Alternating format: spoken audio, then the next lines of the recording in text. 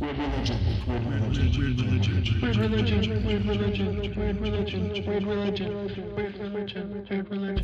is Weird Religion, a podcast for people who know religion is weird, but love it anyway. My name is Brian Doak. I'm a professor and biblical scholar. And confession, I want to like horror films, but they're too scary for me. I love them. It's true. My name is Leah Payne. I'm a historian, author, professor, and I think it's time for a reboot of Dawson's Creek. I don't want to wait. I don't want to wait. In this episode, we're talking about a plot twist in an X-Files episode that even the show's writers and actors did not understand when they made the show. Ooh, X-Files is the twistiest. Oh, that show still gives me the creepies. Ooh, it is the creepiest. I love it. Join us. Join us. I went back and watched an X-Files episode for You the first time in a long time. You are going to like this so much. I love it already. This is really a fun one because I feel like I don't even know what's coming right now. But I know that I'm going to like it because it's the X-Files. I've ambushed Leah with this idea. This is so great. I don't even really know what we're going to do. do. So here's what I want to do. I want to take you on a journey back into the X-Files. Please. And back into a particular episode. And I want to just get your reaction and commentary on a mystery that I find so hilarious and strange. So you're going to be taking me to my idol, Dana Scully. Oh, Dana Scully. Come on. I love just her. Wonderful. She was like the first professional woman of faith, also a skeptic that I had ever knew. It's so great. So this love her. So the story I have for you actually has a twist ending. Okay. And it's about a weird thing that happens in an episode where the original writers and producers of the episode actually produced like a bizarre content twist or an ambiguity that they did not intend to do. And the reason why is a little banal, but I think you're going to be interested in it for different reasons. Okay. So the episode I want to talk about is called Beyond the Sea. Beyond the Sea, yes. Ring a bell? Yes, I love that episode. It's the one where her dad dies, right? What? Oops, sorry. Spoiler. How would you know that just by hearing the title? Oh, because it has... His favorite song is Bobby Darin's Beyond the Sea. You're just too much, honestly. I'm sorry. Okay, so I'm telling you, I'm a super fan. You're a super fan. Okay, so this episode, Beyond the Sea, is in the first season. It's the 13th episode, by the way. Oh. Why? Do you know why the number 13 is unlucky, by the way? Yeah, it has to do with no, I don't. So I had to look. I was like, why is it? I was like, is it a religious thing about like the 12 disciples, and then there's like one more, like, but you shouldn't have one more. Like, I did a little reading on this. A lot of people think it has to do with the lunar solar calendar. Like so it takes 12.4 lunar cycles, the moon doing its thing, in it to create a solar year. So you have 12 like real months, you know what I mean? Okay. But then there's like a 13th like fake month, like satanic mockery of a month that lasts a little bit. And so so people think it's maybe that, but who knows, right? Yeah. So it just seems like if it's just one more than a Bible number, it would be trouble. Exactly. So if 12 is the right number, 13 is the wrong number. 11 is the wrong number. 11 you could get in trouble.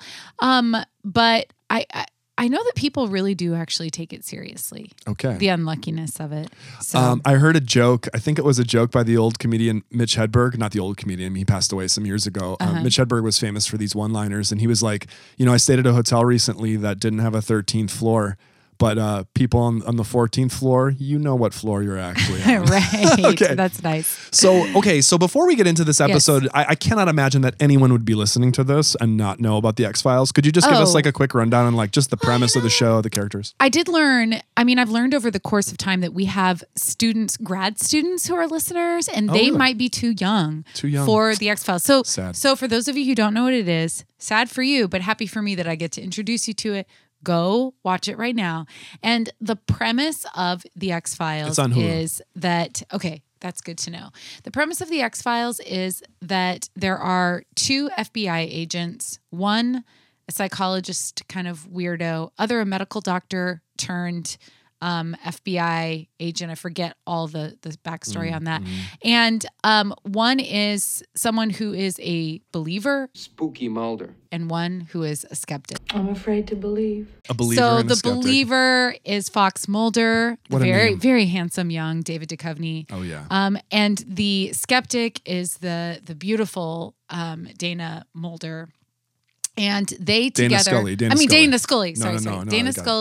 Scully, Jillian Gillian Anderson, I think. They're so good in the roles too. Like they're perfect for each other. Yeah. Which is why there was always like this brewing romantic Will thing. they, won't they? Yeah. But that is like their romance, I think, is probably the least interesting thing about their relationship, which is the core of the story. I don't know if you ever felt like this, because it was really, truly a story that explored belief and unbelief, and it's like the core Weird Religion show. It is. Every scholar in our age group wanted to be one of these characters, I think. Don't you agree? I totally want. I still sometimes fantasize about being like a UFO, like I do too. FBI, like dark secret CIA agent, just doing UFO stuff. That'd be so cool. Well, my Aunt Connie and I went to the McMinnville UFO Festival that you and I have also gone to, and we saw this guy who was like somebody who investigated UFOs, and we were both expecting David Duchovny, and I'll just tell you, we were sorely disappointed.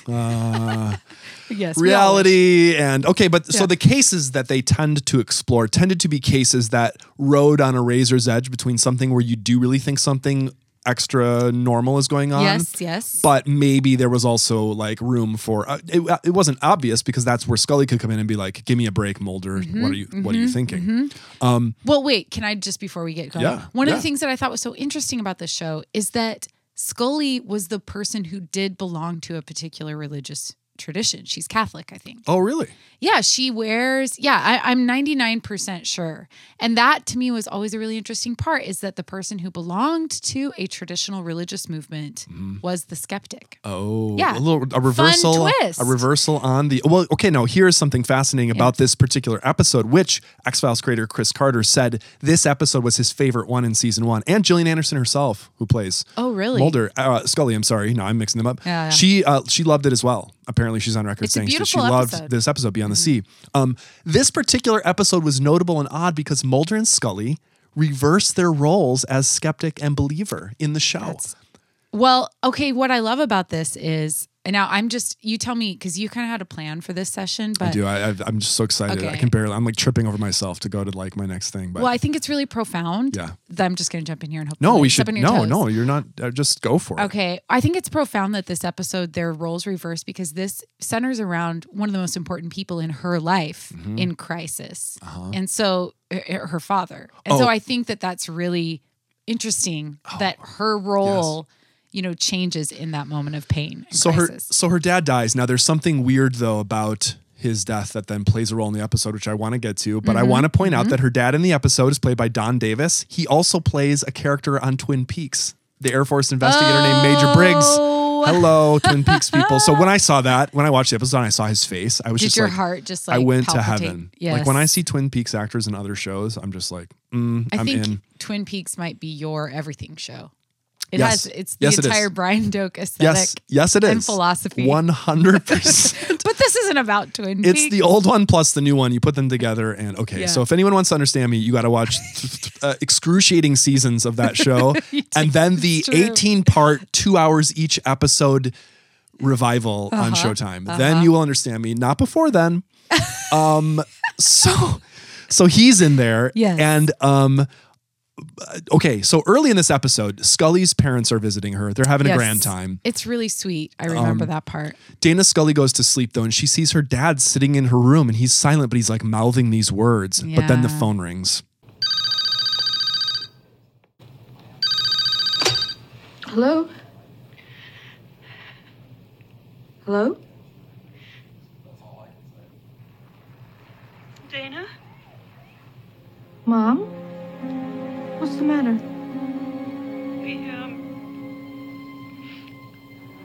We lost your dad. He had a massive coronary about an hour ago.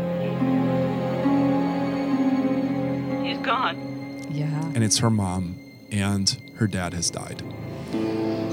Now, in the next scene, there's a horrible murder. It looks like a murder, but it's not. It's a kidnapping, actually. And it's a kidnapping. And what we find out is that there is a, how do I put it? There's this creepy guy named Boggs. He had been apprehended earlier by Mulder.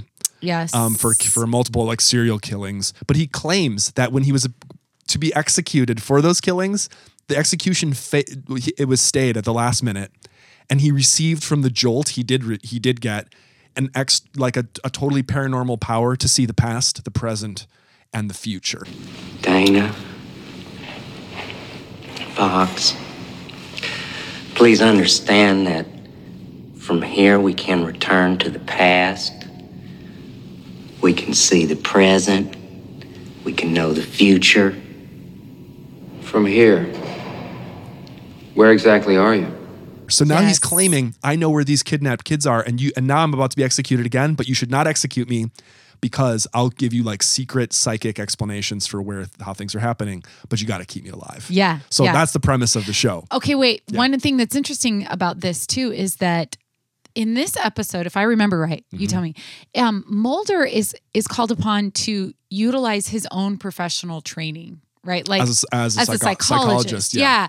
So I think that's a really interesting thing. Like it sets them up for that role reversal because a lot of times Mulder is like totally out of his depth and not even in his discipline. And we are academic-y type people. And I think when you get in your professional lane, you can be kind of closed off to other possibilities, right? You only see it through your profession. Oh, totally true. And then when other people suggest those other possibilities, you're like, shut up, you idiot. Nope, I know what explains that's it. Fake. This is it. Yep.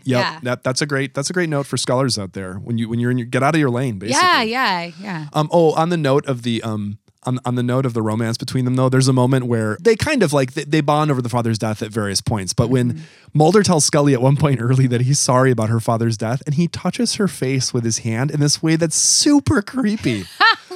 Like, would you, if someone was to tell you that they were sorry that one of your parents died and they put their hand on your face as if like a lover would, like, why would he do that? Like, why inject the show with that kind of nonsense? Because they're single people. They had to. I know. Well, even single on single, you don't do that to another person. Like, you know, okay, I wouldn't put my hand on my wife's face if I was telling her something like that. Like, that's weird. It's weird. Let me just comment on that since you did bring it up.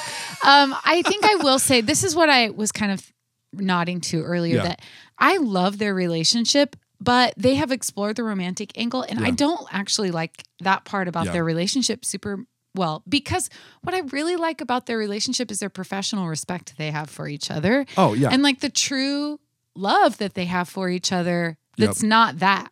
Totally. So that's my favorite. But it felt part. like probably for years, like fans, you know, when you're doing a show, if you know your fans wanted it like so bad. Yeah. There are a lot of shippers out there. I just noted that like slight Me Too moment there from Mulder, like spooky Mulder. What was he doing? Like, what is he doing? There's another episode where that really comes up where there's like a body like possession thing, but we can't even let's not go there. Let's not go there.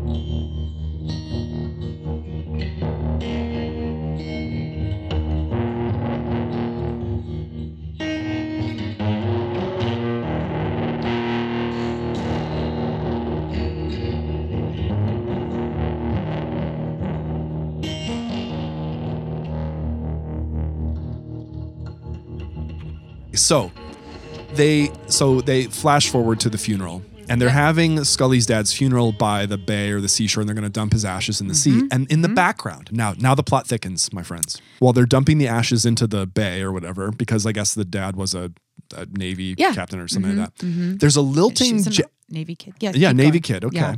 There's a lilting jazzy French song playing at the funeral, like out loud actually. And it's I looked it up. It's a 1945 French jazz standard called La Mer. Do you remember kind of like the melody a little bit? And it's by a popular French songwriter named Charles Trenet. Okay. It's very touching. And in fact, Scully's mom tells her that song was playing when Scully's dad proposed to her. That's crucial. I remember that. So sweet, right? I remember this whole story. Ooh.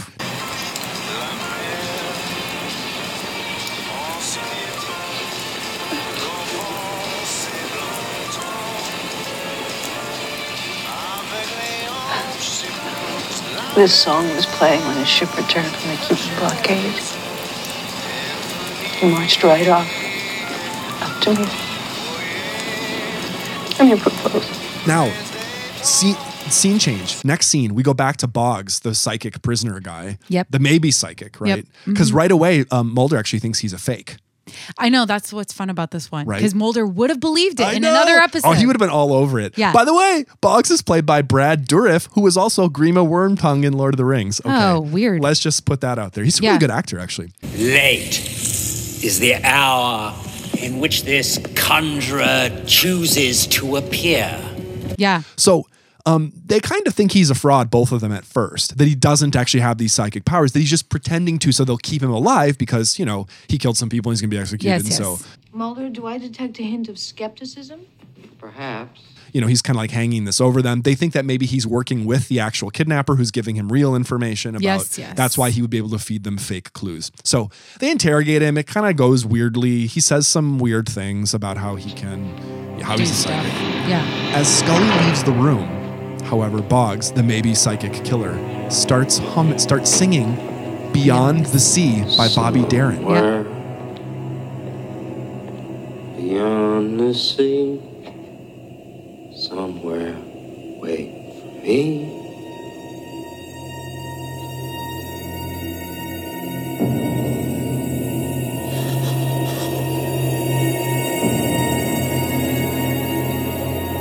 Did you get my message, Starbuck? Beyond the Sea. And Scully looks haunted. But why? Because she thinks she can communicate with her father. Maybe, potentially. Because but as I just told you, Beyond the Sea wasn't actually playing. It's a French jazz standard called La Mer, which actually is not the same song. The melody is similar, but he's singing. So there's like a little bit of a disconnect there. Like maybe that shows us a little bit of the slippage between like, does he really have the psychic powers, or are his psychic powers like close, or is it just like about okay. No, I remember this episode. I feel like. Okay, you're back in it. Yeah. Yeah. Well, I mean, I just remember, I thought it was Beyond the Sea. Okay, let's move on. I'll come back to this. Okay. So Boggs says some other haunting and possibly psychic things to Mulder and Scully. And they end up rescuing the kids later in the end. Yeah. Plot spoiler, they rescue the kids. But there are some like weird coincidences, you know, things that still happen. Scully is sort of forced to believe, but Mulder just remains skeptical the whole time. It's been a while, but if I remember right, she's just kind of like, there's this mixture of haunted grief that kind of just goes through the whole episode. Oh, so you're never really sure what she thinks. She's super tortured in the episode. I'm afraid. I'm afraid to believe. You couldn't face that fear? Even if it meant never knowing what your father wanted to tell you? But I do know. How?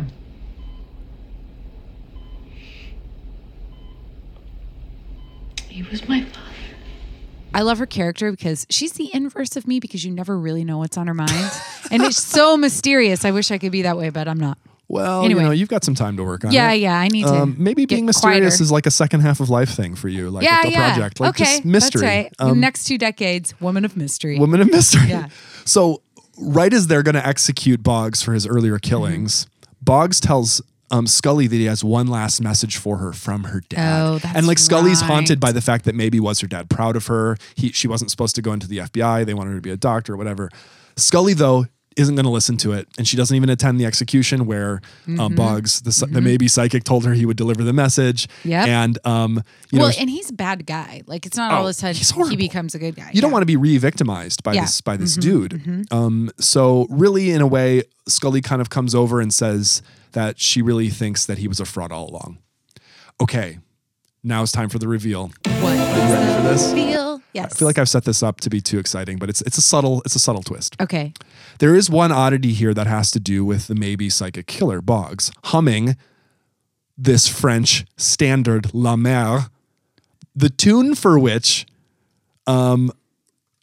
sounds like the song Beyond the Sea, which Boggs Boggs is humming Beyond the Sea, the tune for which resembles the French song La Mer, which was played at Scully's dad's funeral. Right. Now, oddly, this was crazy. I was watching this on Hulu. You got to repeat this experience, listener, if you want to get this weirdness. One detail here at the funeral. If you have the subtitles turned on, watching the show on Hulu, which I did, the subtitles of the French jazzy song are actually the lyrics for Bobby Darin's Beyond the Sea, even though in French, the guy singing La Mer, Charles Trenet, is not singing a French translation of Beyond the Sea. Rather, the song has a similar title, La Mer, which means the sea, but the words are not the same. So why were they putting the subtitles for Beyond the Sea while the French 1945 jazzy standard La Mer was playing? Why was that happening? Because I was right. My memory was right. Oh, your memory was right that it was Beyond the Sea. That was the song. Your memory was correct that Beyond the Sea was being played at the funeral. And so you were thrown off when you were like, why am I saying that this jazzy standard that only sounds like Beyond the Sea? That's true because I remember it. Because my dad is a huge jazz standard fan. So I remember it. Yep. Okay. I feel good about that because I was worried that I had gotten it wrong. But what's happening though, but I'm not wrong about what I saw on the thing and this jazzy standard being played. Here's the reveal. The reveal comes, and I discovered this. I'm not going to hide my source here. An article in the New York Times, headline, "Why Don't Some TV Shows Sound the Way They Used to?" And the article is about shows. Let me start the article. For years, this is by Callum Marsh. I hope I'm pronouncing Mr. Marsh's name correctly.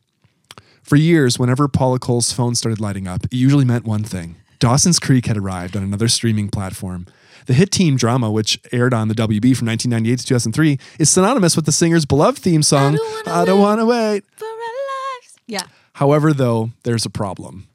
On home video and on streaming platforms now, like Netflix, the series has had almost all of its original music replaced, including most conspicuously its theme song. That is not okay. Why do you think, can you guess, and I know you've worked in the music industry, I'm going to set you up. A big guess. Why did they change the music? Yeah, of course, probably licensing agreements. Their licensing ran out. Yeah. But the people who made the show, hardcore. They didn't think that was going to happen. They were like, oh, this show is not going to really run beyond just like a couple seasons, maybe whatever. Right. Well, they didn't plan on streaming platforms. They had no idea, so they had to replace the music. Okay, I actually have a memory of this because my Thomas and I used to watch a show, Parenthood. Did you ever watch that show? I know what it is. Have not watched love that show. And the intro song to Parenthood is the iconic Bob Dylan Forever Young. Oh, okay, yeah. May God bless and keep you. Oh, yeah, no. Yeah, anyway, yep. And the show is about like a matriarch and patriarch who were baby boomers in the Bay Area in the 60s. And so you have to have a Bob Dylan song, right? Sure. And then we saw it on Netflix and I loved that show. And then we played it and it was not the same. It was some sort of rando like because of the music. Yeah. Like just how much it affected. I got so angry I couldn't watch it anymore. Wow. It'd be like Gilmore Girls not having their theme song or Cheers. I'm a Gilmore Girls fan, imagine? big time. Only the early seasons though. Yes, definitely. I pretend like okay. So listener, in case we're not like just driving the nail home here closely enough, what happened was they had licensed Beyond the Sea, Bobby Darin's for the show, but then when they lost the license, they had to actually replace it with this French jazzy standard, which uses a similar tune at least at parts, so that you, the viewer, would just skip over that and think when Boggs is then singing Beyond the Sea. How would he wasn't at the funeral, so how would he know that was played? So it takes what was already kind of like an ambiguous thing, like makes it even more, and it makes it slightly more ambiguous or like just disconcerting, but only if you recognize that the song had been replaced by the French jazzy song, which apparently they could get a license for or was in the public domain. What's fascinating about this is, okay, so now I'm taking it right into like religious territory. Go for it. But I'm thinking about how just if you're raised in any kind of religious community, music is usually really important. Like the soundtrack of what of your worship, whoever, whatever, wherever you're worshiping, that is a very, very important part. Can you imagine just trading a song? Like, what's a song that comes to your mind as an iconic song of your like religious experience? You know what does is like I was walking down the street the other day, my wife and I were walking our dog, and somebody was just blasting a song by the Christian 90s rock band Delirious.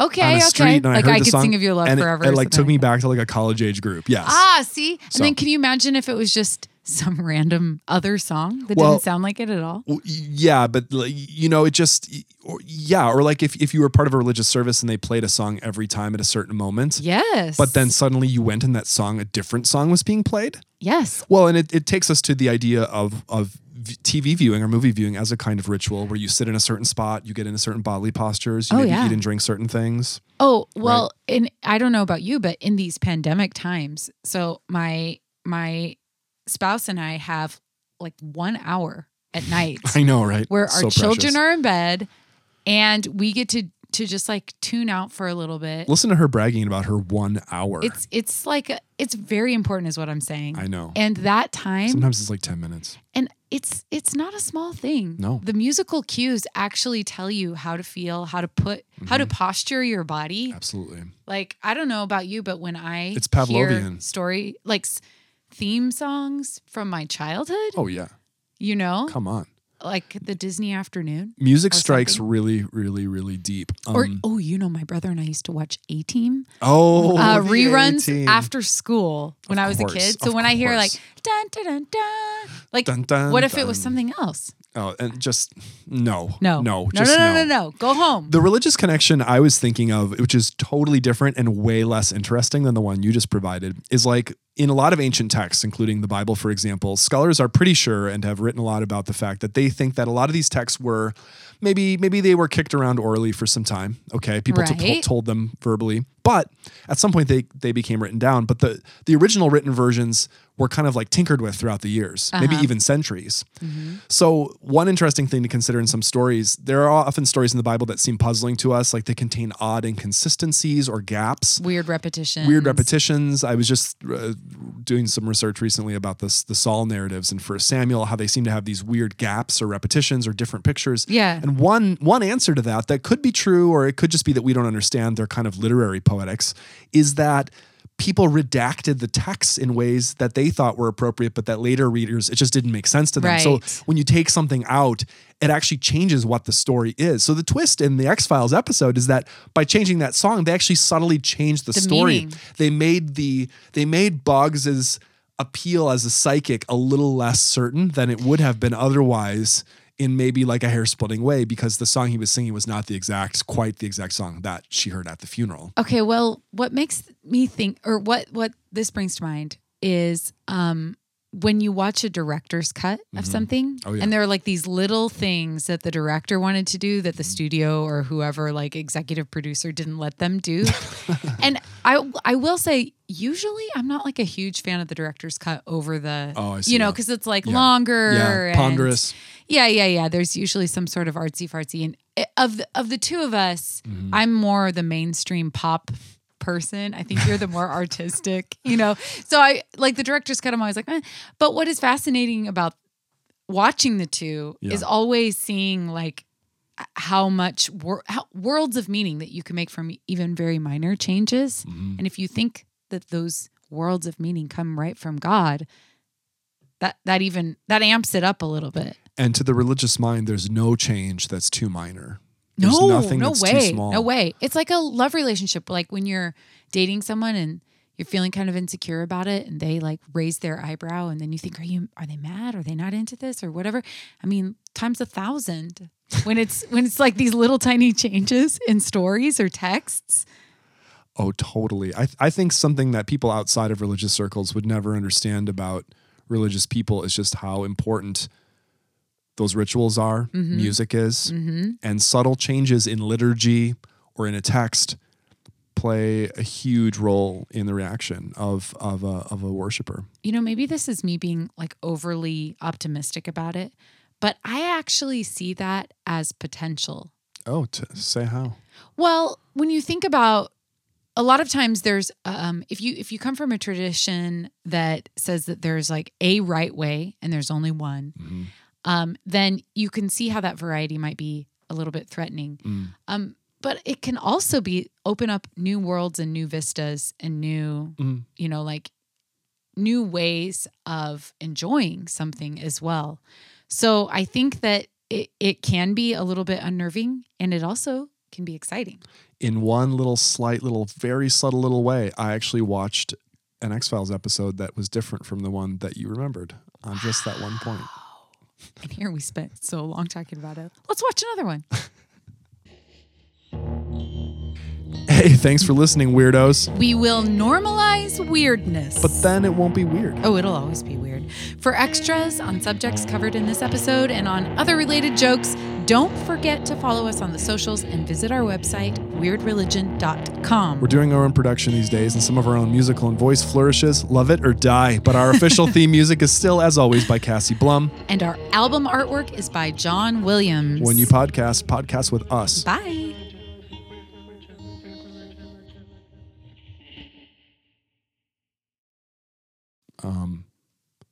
Okay, I'll do it. You ready? Yep. Hey, thanks for listening, weirdos. We will... I can't. I thought I could. Okay, hold on. I was trying to just be ready. Yeah, it's... Okay.